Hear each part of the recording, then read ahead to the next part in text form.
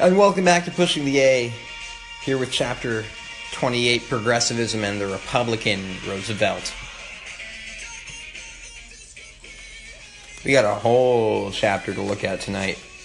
This one's a little more domestic, a little more political, a little more fun, a little more exciting. It's a Teddy Roosevelt chapter. It's going to be fun. That chat swiped. Do not disturb notification. I'm just kidding. I'm not Scott Rosowski. Hashtag boycott HQ or something. We ready to go? Alright, let's do it. So, there are 76 million Americans by the year 1900. Most of them are foreign born. There are 13 million more by 1914. Reform is on the way, folks. In 1902, publications like McClure's and Cosmo and Collier's and everybody's are exposing evil in the world with research from these young muckraking reporters. Teddy Roosevelt loves it. Circulation's on the rise.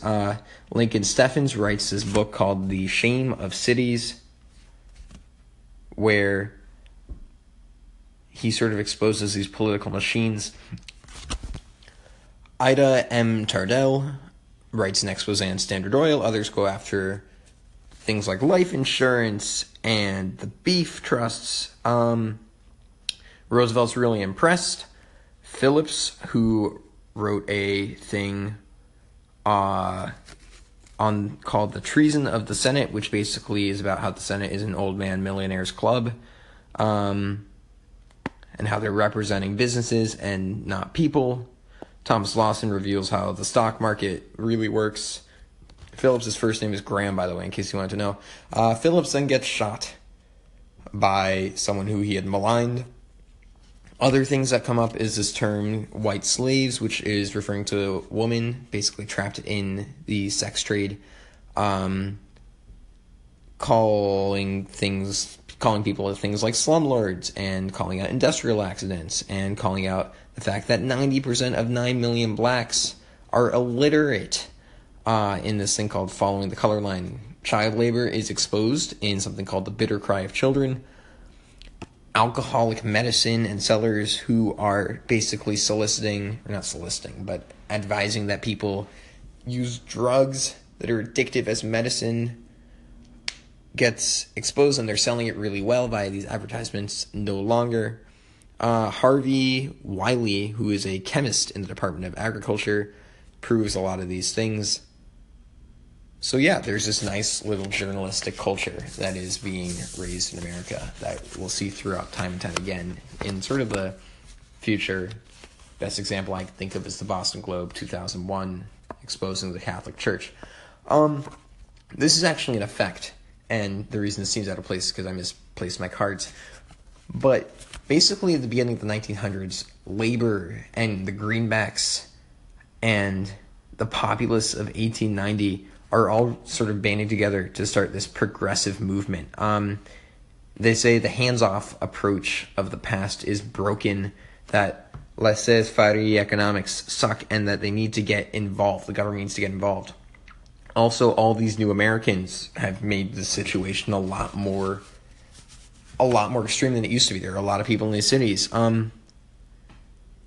Before, both the political people and writers have been attacking the trusts and the new rich. So there are more books that come out called Wealth Against the Common something. I don't know. Can't read the notes. Wealth Against the Commonwealth. I wrote Wealth Against the Common Against, which makes no sense. The Theory of the Leisure Class, talking about how business is wasteful and industry is wasteful and people on the bottom need social leadership. Reese, who writes for the New York Sun, writes something called How the Other Half Lives, which is about the slums. Dreiser writes the book called The Financier, The Titan. Socialists start to show up at elections preaching the social gospel, which is basically progressive ideas based on Christian teaching. This idea of improving people's housing is really coming up. These economists from academia are coming into the mainstream, and this idea that we need to sort of change the way that government operates fundamentally is really starting to gain precedence. And people are sort of looking towards Europe for these reforms, and feminists are sort of preaching this idea that we need to change the way government operates. So the political coalition that makes up the progressives is really all over the place. So you have people like Teddy Roosevelt, who are fighters and want to be involved in world events, and Jane Addams, who is a pacifist, and immigrant Americanizers, and people from labor and businessmen. They all join together in this coalition with the common goals of they want to end monopoly, they want to improve the condition of the common man, and they want to regain power from the interests. So a few ways they go about doing this are primaries, to sort of cut off bosses from winning nominations and elections over and over. An initiative, which is when voters propose legislation, that's a plural of legislation, themselves, and they can vote on it, and other laws that are really corrupt in referendums. They can recall bad apples to unelect them. States limit campaign spending and campaign gifts. This idea of the secret Australian ballot is implemented to sort of remove the pressure of people knowing who people are voting for.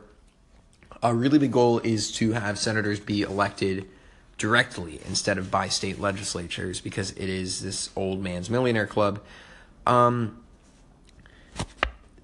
There are primaries implemented state by state, and the state legislatures listen to these primaries, but you really need an amendment to do it, and that very much struggles in the Senate because they don't want to change it. It eventually gets done with the 17th Amendment.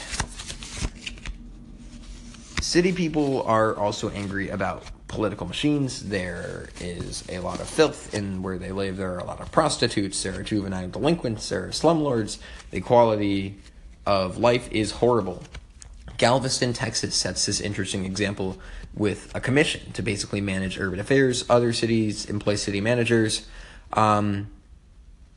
where they keep politics out of city administration, and they really just make it, this is how cities should run. It's bureaucratic and efficient, not necessarily democratic. Wisconsin really likes leading the charge here on making cities better. Rob La Follette governs. He starts in 1901. He comes up with all these progressive ideas like wresting control from the corporations and giving it to the people and making utilities public, which is a question. He establishes a public university, the University of Wisconsin, which is well regarded to this day. California and Oregon install public utility commissions to regulate railroads. Hiram Johnson breaks up the Southern Pacific Railroad Company. He's the governor of California. New York does similar things with Charles E. Hughes. Another thing that's happening in Washington, California, Oregon, women's suffrage is on the rise, using the slogan, "Tell me if you have heard this before, taxation without representation." Should have heard it on a license plate and in the Revolution of 1776. This card says, "Am I a man or am I a wolf?" So, Vine reference. Women are very important to the progressive movement. These things called settlement houses are established, which basically show middle-class women the life of the poor in cities. And it shows them how corrupt things are in conditions, and they teach them skills to fight back against this. Women's clubs stop talking about literature, start talking about current events. And it gets to this point where moral issues like tuberculosis, child labor, food, pensions for mothers in the industrial world are seen as an extension of the home and therefore issues of the women. So women began to lobby with the National Consumers League, the Women's Trade Union, the Women's Trade Union League, the Federal Children's Bureau, the federal bureaus, including the Children's Bureau, the Women's Bureau in the Department of Labor. Factories get a lot of attention. Florence Kelly is Illinois' first chief factory inspector, and she takes over the National Consumers League, where she safeguards those who are vulnerable in the workplace. Alcohol also gets its day in the sun. In the Supreme Court case Mueller versus Oregon in 1908, Brandeis, who is a attorney at the time, convinces the Supreme Court to protect women workers from bad stuff that happens in the factory, which is considered sexist now, but was a revelation then. And that's how the welfare state got built, on protecting women and children, and it eventually applied to everyone. There were some setbacks. So Lochner versus New York in 1905 was a big setback because it invalidated the 10-hour workday for bakers. Eventually, reformers in the judiciary hold it up and began to agree with the way that the new politics of the era are leading towards. There's this huge fire in 1910 or 1911-ish at the Triangle Clothing Waistband something factory that leads to a huge women's protest. New York decides to regulate a whole lot more. Workers' compensation comes, and this idea that employers are responsible to society and therefore their workers is on the rise. The Women's Christians Temperance Union, in response to saloons and alcohol leading to a lot of prostitution, and in 1900 in San Francisco, New York, there was a saloon for every 200 people. So the Women's Christians Temperance Union comes up as a place that's really saying the alcohol problem in America has gotten out of hand. The anti-saloon leagues of the country start to pop up, and this eventually leads to dry counties and dry states, and eventually, through the 18th Amendment, a dry country. The cities are the last holdouts. The cities like their alcohol. People like German immigrants like to relax at the end of the day with the stein of their favorite beer, to quote the book. This next card is deal with a square around it, and you know it's a square because there are 4 right angles, which is just a little geometry fact for you all. Teddy Roosevelt is very pro public interest, and he takes up reform with a square deal. So it's all about controlling corporations and protecting the consumer. A little conscription in there. In Pennsylvania, 140,000 exploited workers strike, and they're in the coal industry. They demand better pay, better hours. The owners refuse, so coal production goes way down. Infrastructure's hurt. So the coal company sends representatives to the White House, and they anger Teddy Roosevelt, who basically threatens to seize the mines and run it with federal troops if they don't acquiesce to the workers' demands. So they basically say, okay, we'll raise your pay by 10%, we'll recognize your union, we'll make your workday 9 hours.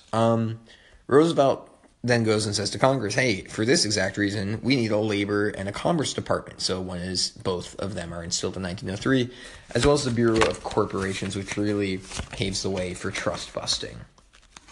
The ICC, which is the Interstate Commerce Commission, which was sort of for this sort of thing, was trash because railroads could really just appeal to the courts. So finally, Congress goes and passes some real legislation that gives the ICC some teeth with the Elkins Act that is anti-rebate, and if anyone uses a rebate, then you get fined. The Hepburn Act of 1906 basically says there can be no free passes on the railroad. This section is about railroads, by the way. And the ICC is allowed to go after more types of companies and to set a maximum rate. So Teddy Roosevelt has all these new tools at his disposal, and he decides to go out and go trust busting. There are good ones. There are good trusts, at least in his opinion. So he only goes after the bad ones. So, for instance, the Northern Security Company in 1902, J.P. Morgan wants a railroad monopoly in the Northwest. The Supreme Court sides with Teddy Roosevelt. They dissolve the company. Wall Street is shooketh.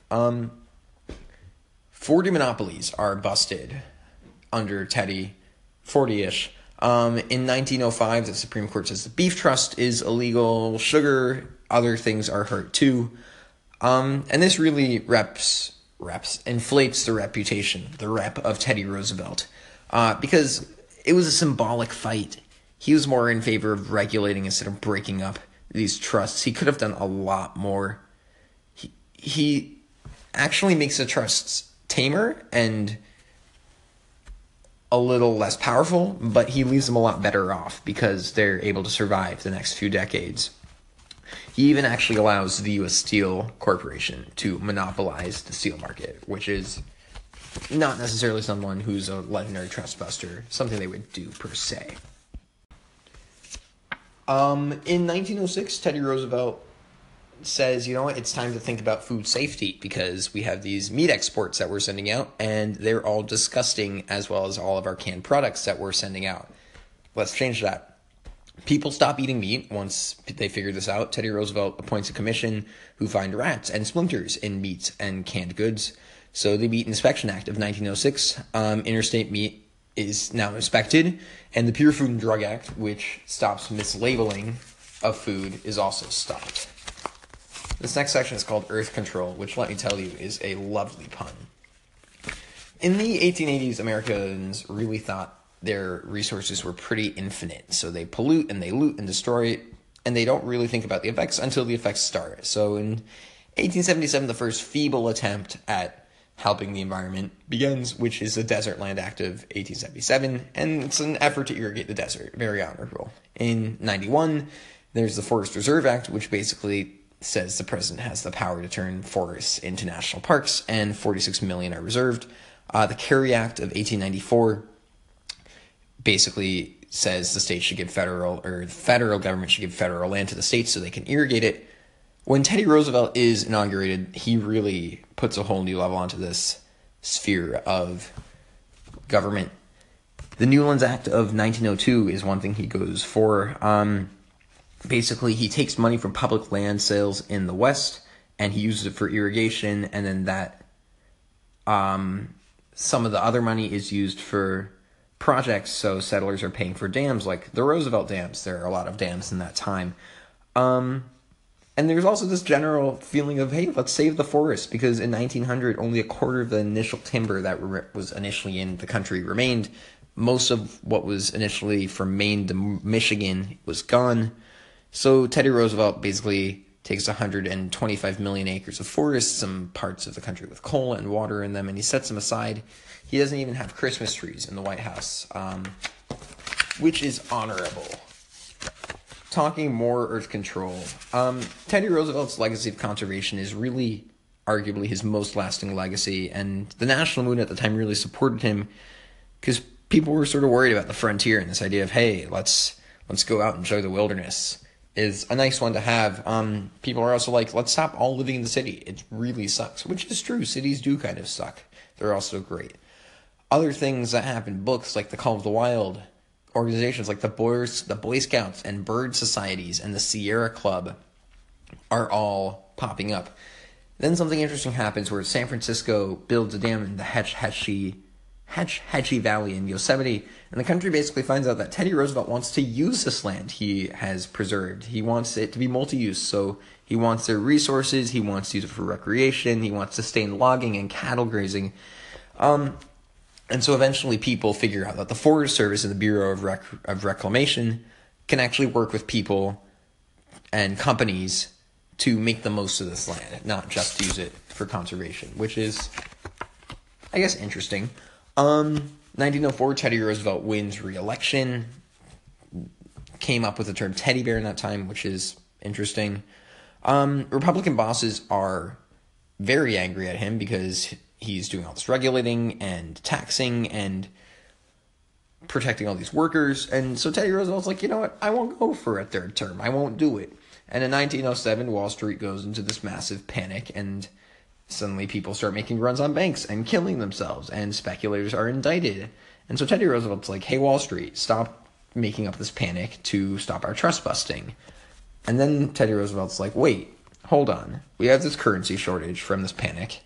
We have all these monetary reforms that we need to make, but we've never really had a mandate to. Now we do. And so then Congress goes about authorizing national banks to issue emergency currency in the Aldrich-Verland something Act. And that's really the forerunner of the Federal Reserve Act, which is really, really important. Teddy Roosevelt has said he's not going to do a third term. And he goes out looking for a successor. He finds it in William Taft. And he pushes him through the nomination for the Republicans. The Democrats nominate William Jennings Bryan for the third time. He runs on a campaign of complaining.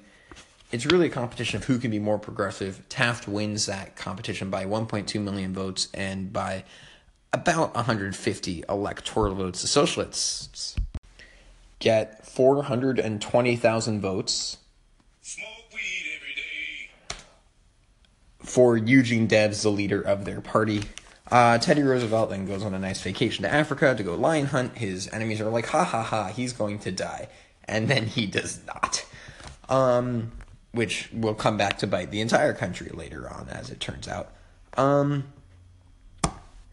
Teddy Roosevelt was not as antitrust as he's made out to be. He was a bigger friend to business and capitalism. He was really a cleanser of capitalism. He's also like a little kid in the Oval Office.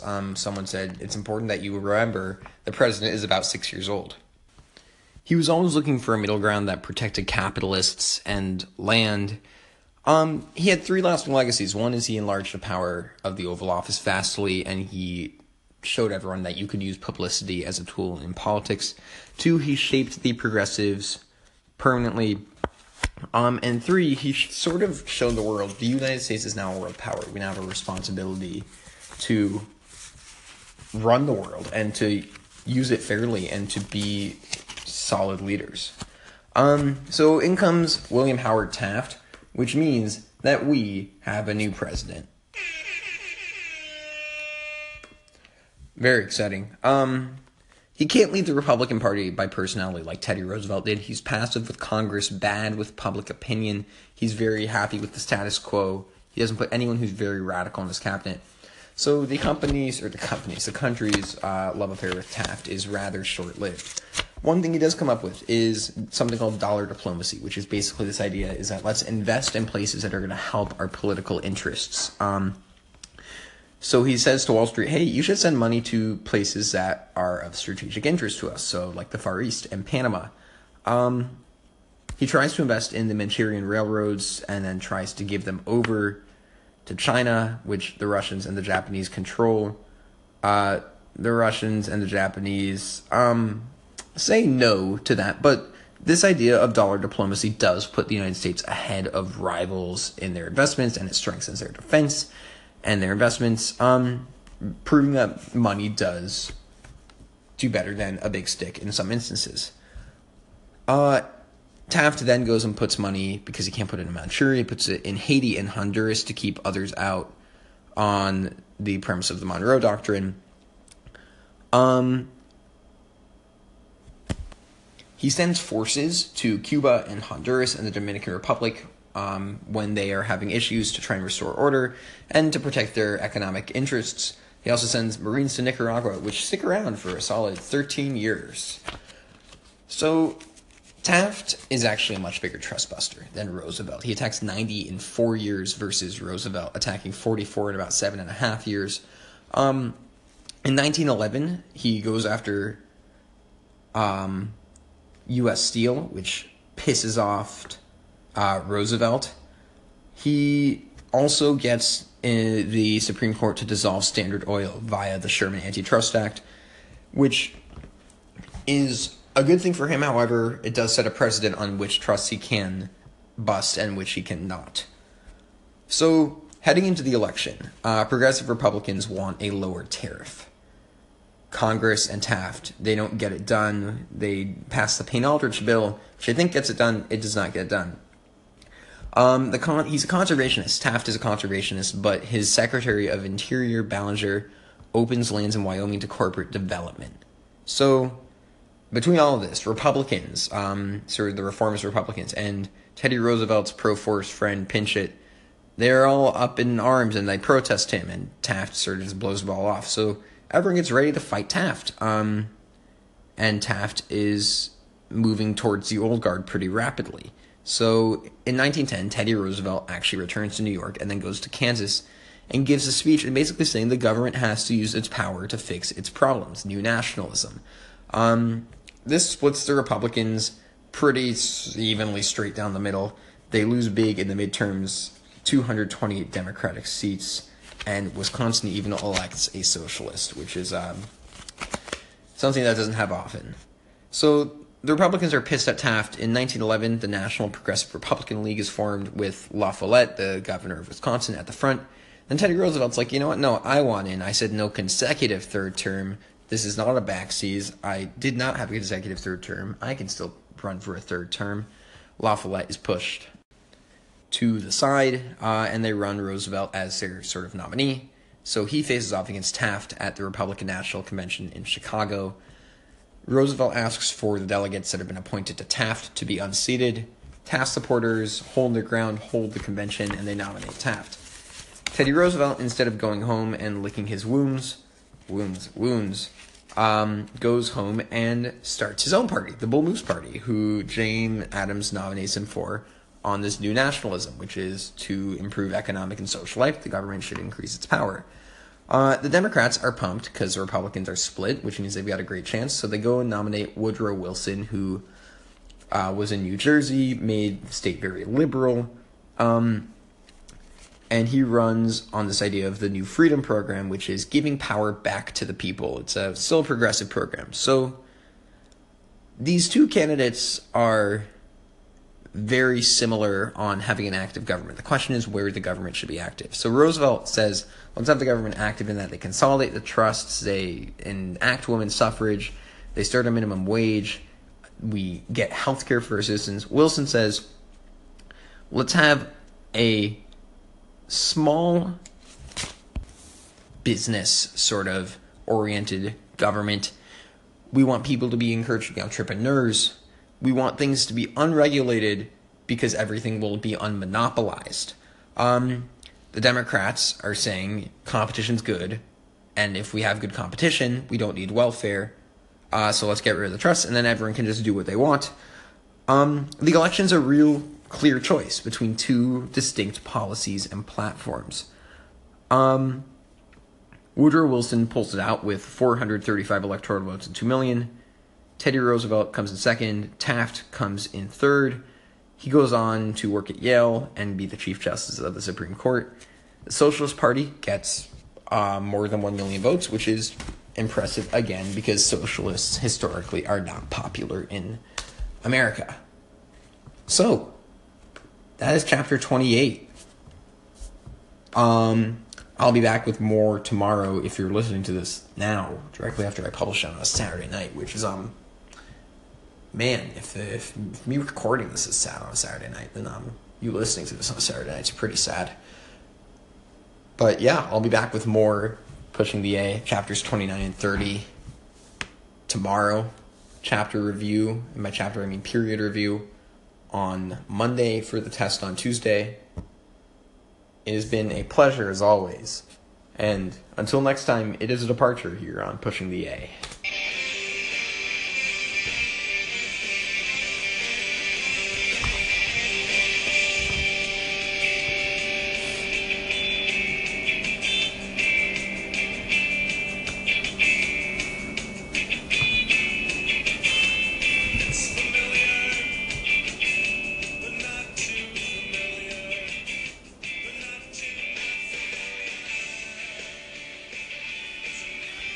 Pushing the A is brought to you by Bounce for when you need something dry to go with your gushy Tide Pod.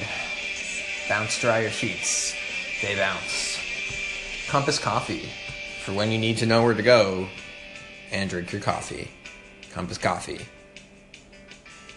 It'll put you in the northern mood.